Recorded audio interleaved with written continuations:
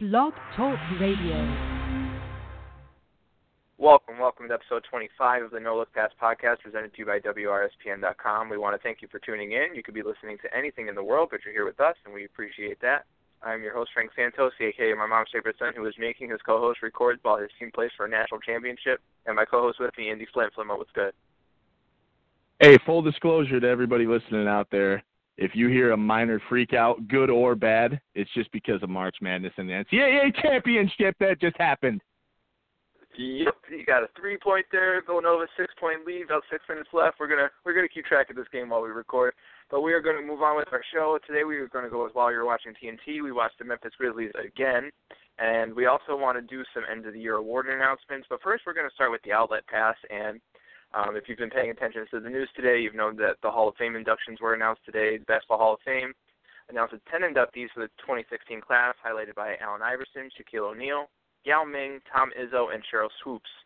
We wanted to congratulate the inductees, but also since they're from our generation where we really grew up loving the game, started to watch the game, we wanted to give a quick memory of one of the inductees. Andy, who'd you pick? What's your memory of one of these guys? I just want to say thank you to the big Aristotle, Shaquille O'Neal, for so many good memories in actually being the reason I'm an Orlando Magic fan and kind of really bringing that extra interest that, you know, took me from being a casual NBA fan as a child to being a full-blown basketball fanatic. Shaq, you know, the larger-than-life persona, everything he did. I think every time he tore down a rim in a Magic jersey, I was just enamored as a kid, and that's what I always remember, just a big, dominant, lovable NBA player. Yeah, mine is actually also from Shaq. I remember the first year I got into the NBA was probably about 2000, 2001, so, you know, when Kobe and Shaq were together. And I just remember, like, Shaq just being the most dominant player I've ever seen in any sport, you know, because I was a baseball fan before that mostly and sort of a football fan a little bit. But, you know, it was really baseball. And I remember watching Shaq play, and it was just like I had never seen a single man dominate, you know, his peers just so badly as I watched Shaq play with Kobe and that Laker team in general. So it's definitely from Shaq, but I just wanted to give an overall thought on, you know, the three guys, Iverson, Shaq, and Yao Ming. Unfortunately, I don't want to be a Debbie Downer here, but when I think of those guys, I just think, like, each one of their careers could have been so much better. You know, Yao Ming with the injury, Shaq, if him and Kobe would have stayed together, how many more would they have won? And then Iverson, of course, is sort of, you know, probably just the wrong situation, you know, for him most of his career. And it just seems like each guy could have had so much more success for different reasons. You know, I think when you look at it, the great thing about, we'll call them the big three for this draft class, Shaq, Yao Ming, and Allen Iverson, the thing I really like is you're getting to look at three almost different and unique perspectives. Shaq is obviously the guy who has all these rings and the MVPs from the finals, these accomplishments. I think he's something like 7th on the all-time scoring list with like 28,000 points and some change. And then you look at Iverson, who was the guy who never really quite got to get that championship, but he changed the game and he brought that swagger and the apparel, the cornrows, the sneakers. He brought that to the game, and his contribution is much different than Shaq's, but it's still great. And then Yao Ming is a third, you know, he revolutionized the game in Asia and China. He had, you know, the injuries. We saw how great he could be. I like the three different looks at this class, and I think it's well represented. That's an interesting way of looking at it. You know, it's just like you're saying, it's a very interesting thing. Of course, Iverson, Nate Jones on Twitter, who's a big basketball guy. Most of you guys, I'm sure, follow Nate Jones, or you should be. He asked who has more like influence over the new generation of players, Iverson or Kobe. And I think the assumption is that it's Kobe, but for me, I think it's a lot closer than people think, and I would almost lean towards Iverson as being like the influential figure that, you know, guys that grew up that are now playing in this era, they grew up kind of idolizing Iverson, I think, more so than Kobe. I mean, obviously there's Kobe stands out there, of course, but I mean, I think you see a lot of AI in people's games, maybe even more than you see of Kobe. Yeah, I mean, I think that not only can you make that argument, I think it seems like the more plausible one at this point, being that we live in a, you know, smaller man's game. Obviously, these smaller guys today are much bigger than Iverson was back then. But, you know, it is more of that one. I mean, Iverson, as much as he was a two guard, was a one guard at the same time. And I feel like these point guards are more of the Iverson mold than the Kobe, and I think you're absolutely right. Yeah, absolutely. And we just want to, again, congratulate everybody in the class. There was former referees, the former owner of the Chicago Bulls, Jerry Reinsdorf, he was on there. So we want to congratulate everybody, but we're going to move on. While you were watching TNT, we were watching the Memphis Grizzlies again because we love grit and grind and Andy hates rules. We caught them on a losing streak, and we ended with them on a losing streak. Loses a sixth straight with their playoff lives in the balance, but while we were watching them, they had losses to Denver, Toronto, and your Orlando Magic. What a coincidence. They were playing the Magic, and you picked them while we were watching. Andy, how many Grizzlies games did you catch? First, I want to say that hasn't happened in a long time. Secondly, I caught the Raptors game, and I caught the Magic game. I don't watch the Denver Nuggets at this point. And that's that. What are they on? They're on a 6-game skid, right? And actually, the fun is we got to watch them actually more because we watched the Spurs and we saw 2 Memphis games there. Right. So, first of all, you're missing out on the Denver Nuggets. They're sneaky. They're like one of those bad but entertaining teams, sort of like the Minnesota Timberwolves, even though Timberwolves are way more entertaining. But I also caught the Magic game, and I caught part of the Toronto game, but like you're saying, I had 2 more games because we did watch the Spurs, so I got both of those Spurs-Memphis games beforehand. But, yeah, you're right. 6-game losing streak in general. Give me a couple of general impressions of the Grizzlies. I feel like I picked the Grizzlies because we had kind of talked about them last week a little bit as we were talking about the playoff race. And, I feel like the 2 losses to the Spurs at the end of that skid there it was the beginning of our Grizzlies skid, but the end of our Spurs skid. It was kind of like games you can get away with losing because you're playing the Spurs, but now they've lost to the Nuggets. They lost to the Raptors, who are a good team, and then they lost to the Magic. You're losing to 2 teams. If you're a playoff team, you shouldn't be losing to in Denver and Orlando. Well, I didn't watch the Denver game. Yeah, the Lakers. So, just throwing that out. And while I didn't watch the Nuggets game, the problem really is, and I'll just look at all 6 of these games that I haven't pulled up here. The problem is Memphis. We used to see Memphis as this defensive juggernaut. Even kind of in the shine of the faster-paced league, we kind of would see Memphis as like the team that would even the keel a little bit and just come out there and punch you in the face. And not so much anymore. I mean, if you look at all the losses, I think they gave up 100 points per game except to the Raptors, who were consequently, the best team they played while we watched them. And that goes back to the Spurs losses in the Lakers, too. I mean, they're giving up over 100 points a game. That's just not typical Memphis Grizzlies basketball. Obviously, they're hurting with the injuries. We don't even really need to go into that because we know it's there. I'm worried. I'm worried about this team as we roll into the postseason. I kind of thought I didn't look ahead to the schedule, but I kind of thought since they, took a couple on the chin to San Antonio closing out last week that they'd come into this week with a little fire, and it just didn't happen. They fizzled. Yeah, we prematurely in our segment last week said that there was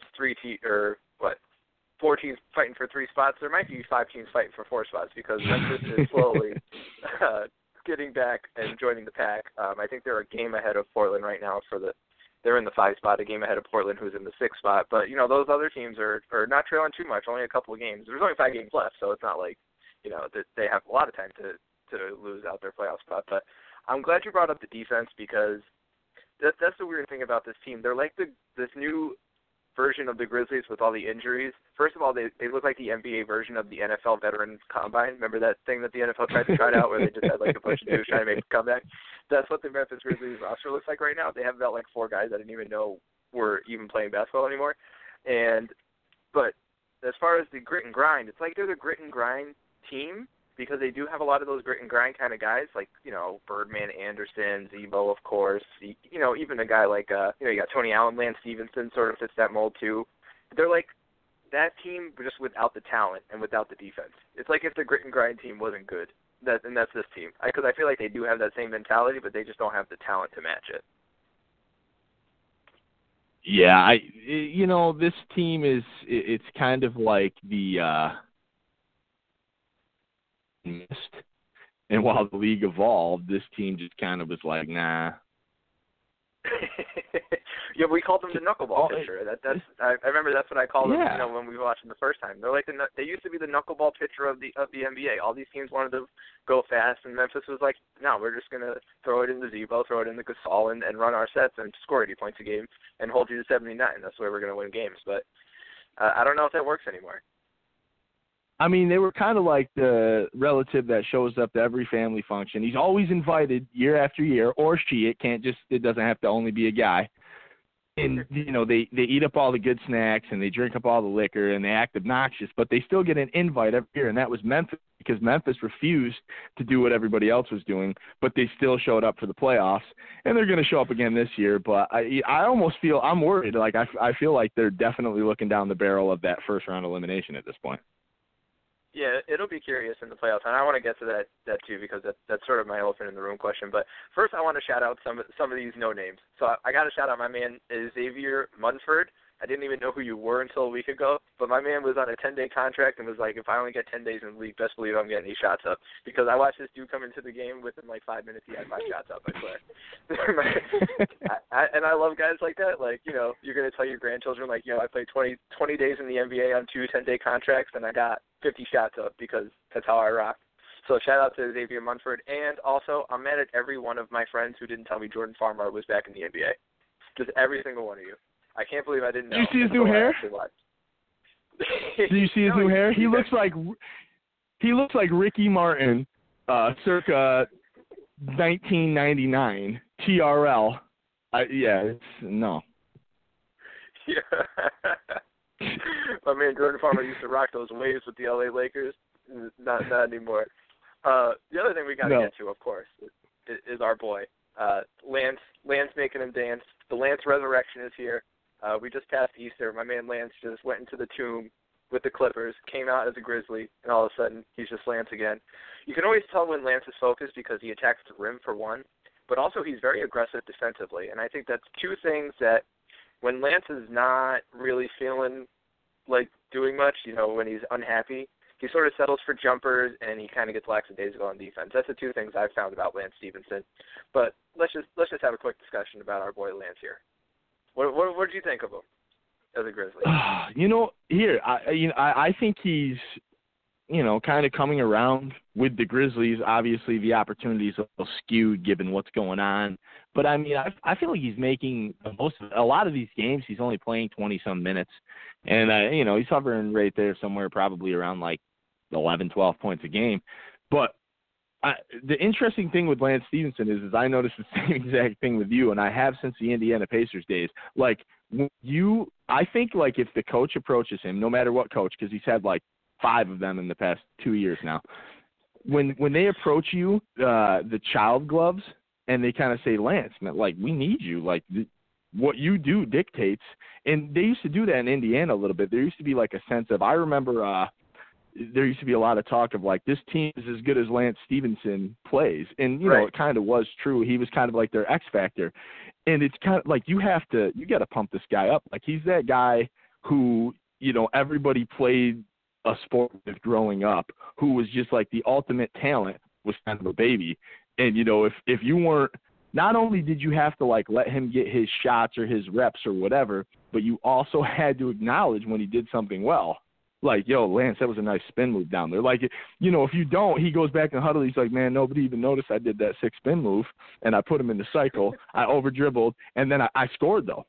And, like, you have it's the positive reinforcement, and you have to just let this guy know that he's doing well. And you're right, he does. If he's getting the shots and he's getting – and the teammates are, like, high-fiving him, he's out there D'ing guys up, blowing in people's ears, he's doing whatever he wants. And that's the Stephenson you need. You kind of need him to be a little bit of a goon. I mean, nobody was telling Ron Artest to stop back in the day. I think you have to – Lance Stephenson is the ultimate player who is totally dictated by his coach. And I think that, that happens more often than people really realize in sports. But he's that guy, and he'll let you know because he's going to let you know when he doesn't like the situation. You know what Lance is? He's the perfect, and every team needs one. We always talk about this, is every team needs a crazy guy. And Lance is your perfect crazy guy because if you, like you're saying, if you coddle him, if you like a Dennis Rodman, Ron Artest, same kind of thing. If you coddle him a little bit, you give him a couple of looks, You know, you tell them that you need them, all of a sudden they're going to do great things for you because they have the talent to do so. You know, he's not like the other kind of crazy guy you need on your team sometimes. If you can't have that guy, is like the goon, you know, just the crazy guy that's going to come in for 10 minutes and just like mess the whole game up and just start throwing fouls. That's maybe a little more old school, but you're right. Lance is totally that guy. It's always weird how these tough NBA guys, which Lance is crazy, but he's also like, Lance is a tough guy. Lance always wants to fight somebody, it seems like. He's very aggressive, you know what I mean? So it's funny how these tough guys are so sensitive at the same time. It's really a strange balance, but I have a very important question for you. What are the chances of the Lance Stephenson, Tony Allen locker room showdown? Can we even get odds on it? Because it's going to happen, whether it's this year in the playoffs, next year if Lance returns. I mean, that's just an inevitable thing, right? I mean, you know, like I feel like Tony Allen is that ultimate kind of no BS guy. Like, you know, if Lance is messing up, Tony Allen's going to be the one to be like, you know, because they play the same positions and stuff. But Tony Allen's going to be like, listen, man, like I ain't got time to listen to about what you think you can do, your theories, you know, things of that nature. Like Tony Allen's not going to listen to it. But I, in the same sense, I feel like Tony Allen's also like real enough to kind of respect what Lance Stephenson does at the same time. So I almost wonder if Tony Allen is going to be more of an enabler than anything. And maybe he loves it. Yeah, they're going to be out there like the bushwhackers, wearing the camo pants, doing the weird arm stuff, and just DDTing people all day. I did not consider that. I did not. You know, you might be right. So on that note, we're going to get to the elephant in the room question, which is, would this be the weirdest playoff team ever? Especially if Mike Conley. I'm trying to decide whether they'd be weirder if Mike Conley returns or if he's still on the bench, because I feel like I don't know like how this team is even going to be in a playoff series. Where do you go? You go like Zebo? Like Zebo gets like 30 minutes a game and 30 field goals attempts? Is that what we're doing? I don't even know.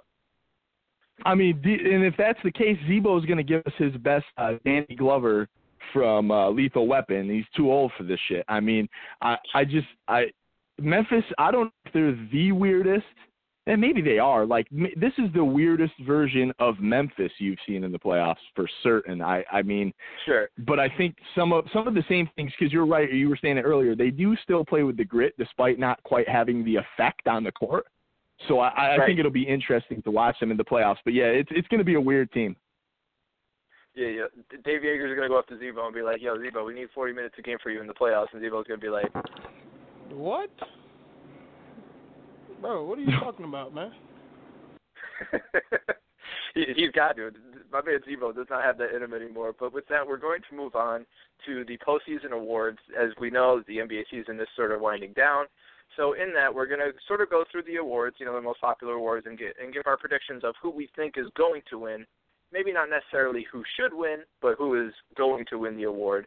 We're going to start with MVP just because I'm going to assume that we both have Steph Curry, because if you don't have Steph Curry, we're just going to scrap all the other awards and have a 10-minute discussion about why you don't. But I got Steph Curry. Who you got? I have Steph Curry.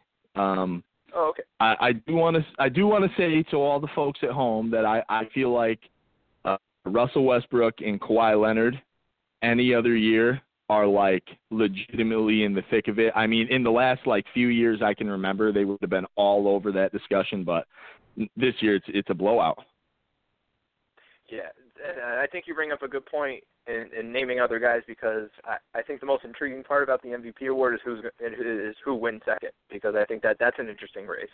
Like you brought up Westbrook, you bring up Kawhi. I mean, there's plenty of other guys who have a legitimate case, and I'll be curious who does get the second place award. Next we're going to go Rookie of the Year, because I also think that we have the same person. I have Karl Anthony Towns. My man's putting up like 27 and 10 every night, and nearly carried my fantasy team to a championship thanks to my Nets, who actually decided to rest every single player that I own on my horrific team. You know, they cost me a fantasy championship, but I'm not bitter. Karl Anthony Towns, who you got? We're riding that Karl Anthony Towns train all the way to the station. While, again, I mean, when you put up 18, 10, and almost two blocks a game, we're keeping that award in Minnesota. But just as Porzingis and Jahlil Okafor both put up, you know, great statistical seasons, 14-7 and 17-7 respectively. And, you know, I think that we have a really good rookie cast, but it's definitely Karl-Anthony Towns.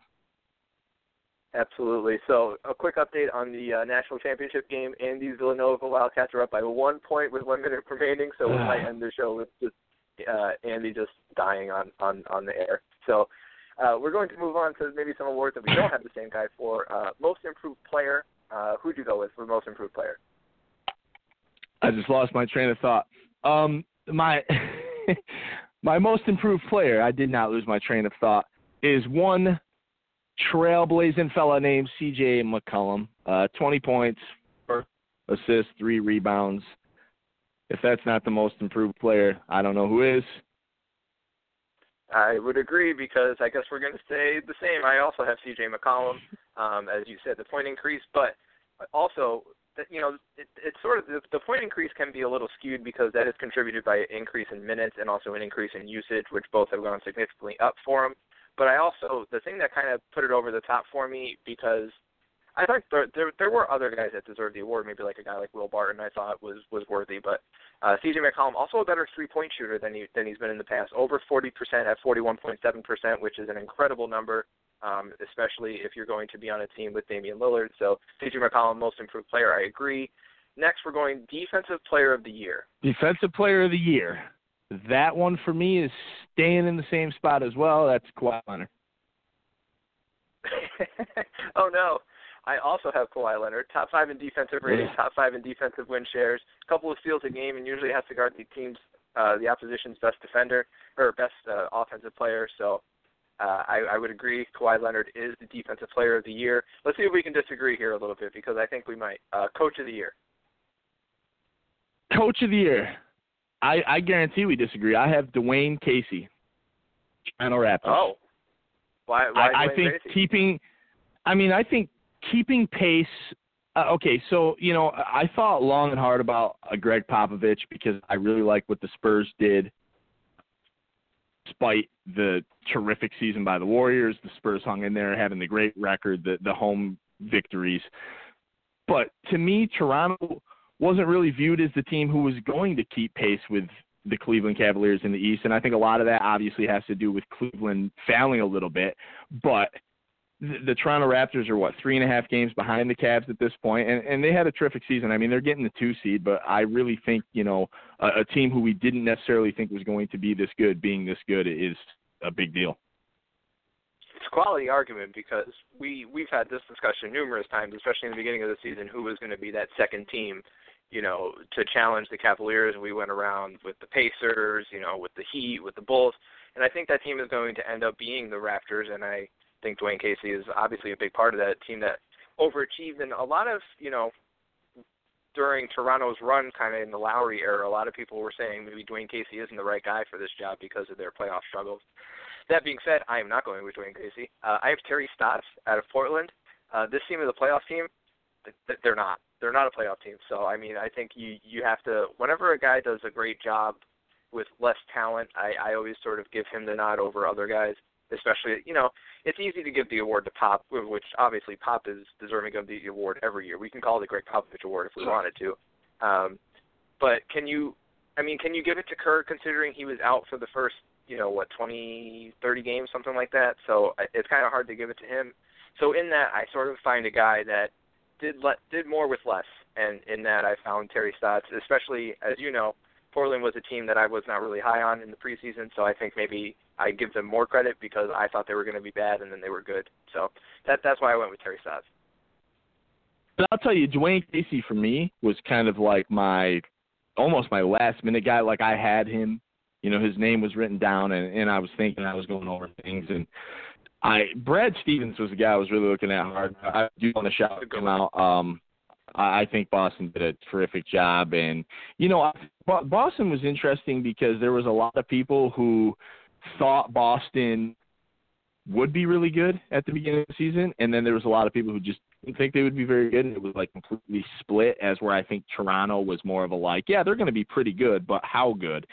So I think Boston, me being one of the people who didn't really see them, as a 3 or a 4 seed, I kind of felt like they would be, more in the 7 to 11 area. So, when a team does that well and they seem to have Golden State's number a little bit. I saw a funny cartoon meme of Isaiah Thomas putting Steph Curry in like a camel clutch. I cannot even believe what just happened right now, though. That was a double, literally I'm double going to check clutch. out. Yeah, a double clutch three for North Carolina to tie the game against Villanova. And Andy I said he might die, and I thought I was exaggerating, but I don't think I was. So we're going to go with Sixth Man of the Year. I went with Andre Iguodala. I think the team that breaks the record, presumably, has to have at least 2 awards. And plus, he's somehow still underrated on this team despite winning the Finals MVP last year. It's a little more of a gut call than a number call because his numbers are a little stagnant. I guess you could say maybe the same as last season or probably a little bit worse statistically. But, I mean, I think him and Draymond Green really are the soul of this team, and I think they kind of go as those two guys go emotionally. So that's why I went with Andre Iguodala. I actually liked that pick. I wasn't even something I thought of, and I kind of feel bad about that now, actually. I went for the glamour. We're going to go down to the Bayou and talk about Ryan Anderson. My boy, 17-6. And the thing with Anderson that I really like is the fact that he is kind of like the prototypical guy you want to play a power forward position in today's league, and especially to have that as your sixth man, being that he's such a good scorer. And don't sleep on the guy rebounding. I remember, when he played in Orlando early on in his career, that guy was a heck of a rebounder for a dude who spent most of his time shooting threes. And, I always feel like a guy who can bring you elements of, the deep shot and being able to get in there and clean up the glasses is always, valuable. But I think he's had a terrific season, and I think he was kind of one of those players that a lot of us were starting to be like, well, he's good, but can he stay healthy? And, can he actually contribute? And I think with the horrific amount of injuries that the Pelicans have dealt with this season, and Anderson obviously being some of those, he's had a good season, so. He's my and Ryan Anderson has the exclusive club of actually being on both the Nets and the Orlando Magic, so he obviously holds a special place in our heart. But we are going to move on to the end of the show. Every week, as Jay-Z once said, we don't believe you need more people, and every week somebody fits just that mold. Andy Flynn, who needed more people this week? I think it's Nick Young now. Like this whole... Oh, no! How'd you get somehow... That was my answer. I thought I had a sleeper pick here. Keep going. Keep going. I thought I had a sleeper pick, too. I think it's somehow like it shifted gears because people are like, wait, cheating is cooler than snitching? Oh, my God! Is that a win? Baby. Oh, that's a game winner. Yeah, baby. That is a game winner for Villanova. You got to be kidding me. What a shot. Nick Young, you need more people. Yeah, Nick Young definitely needs more people. The Villanova Wildcats do not need more people because they're national championships. I also went with Swaggy P. You got exposed for cheating on your girl, and you're the one that's basically getting kicked off the squad now, bro. You need to hold this L real quick for me, Mr. Young, as Jay-Z would once tell you. Well, we don't believe you. You need more people. Andy, would you like to vent for about 45 to 60 seconds about what just happened in the Villanova game and what you're going through? I told all you UNC fans from the jump. No, I'm just kidding. UNC played a heck of a game. They had a heck of a tournament. I thought these were the best two teams when it came down to it. Although Oklahoma I was very scared of too. It's been a great tournament. It's probably the best tournament that I can recall watching. I mean, the seeding was all crazy. There was, no, besides Kansas, real powerhouse-looking teams. This game here is the craziest thing I've ever seen, that double pump three to this deep – I can't even believe what I just saw. Like, it's nuts. I'm out. All right. Nova champs, baby. We're going to let Andy rejoice, but before he goes, I want to tell you that we were watching the Golden State Warriors, who also we watched for the last week of the season, so we can see if they break the record. We're going to talk all Warriors next week, and we're going to look forward to the playoffs. But with that is the end of our show. We will end like we do every week with the great philosopher Jason White Chocolate Williams. But first, we want to ask you to tune in next week as we continue our journey around the NBA. Like I said, we will be closing the season. But as the great philosopher Jason White Chocolate Williams once probably thought, basketball is a lot like last call at the bar. Sometimes it's better to pass without looking. And with that, we bid you good night.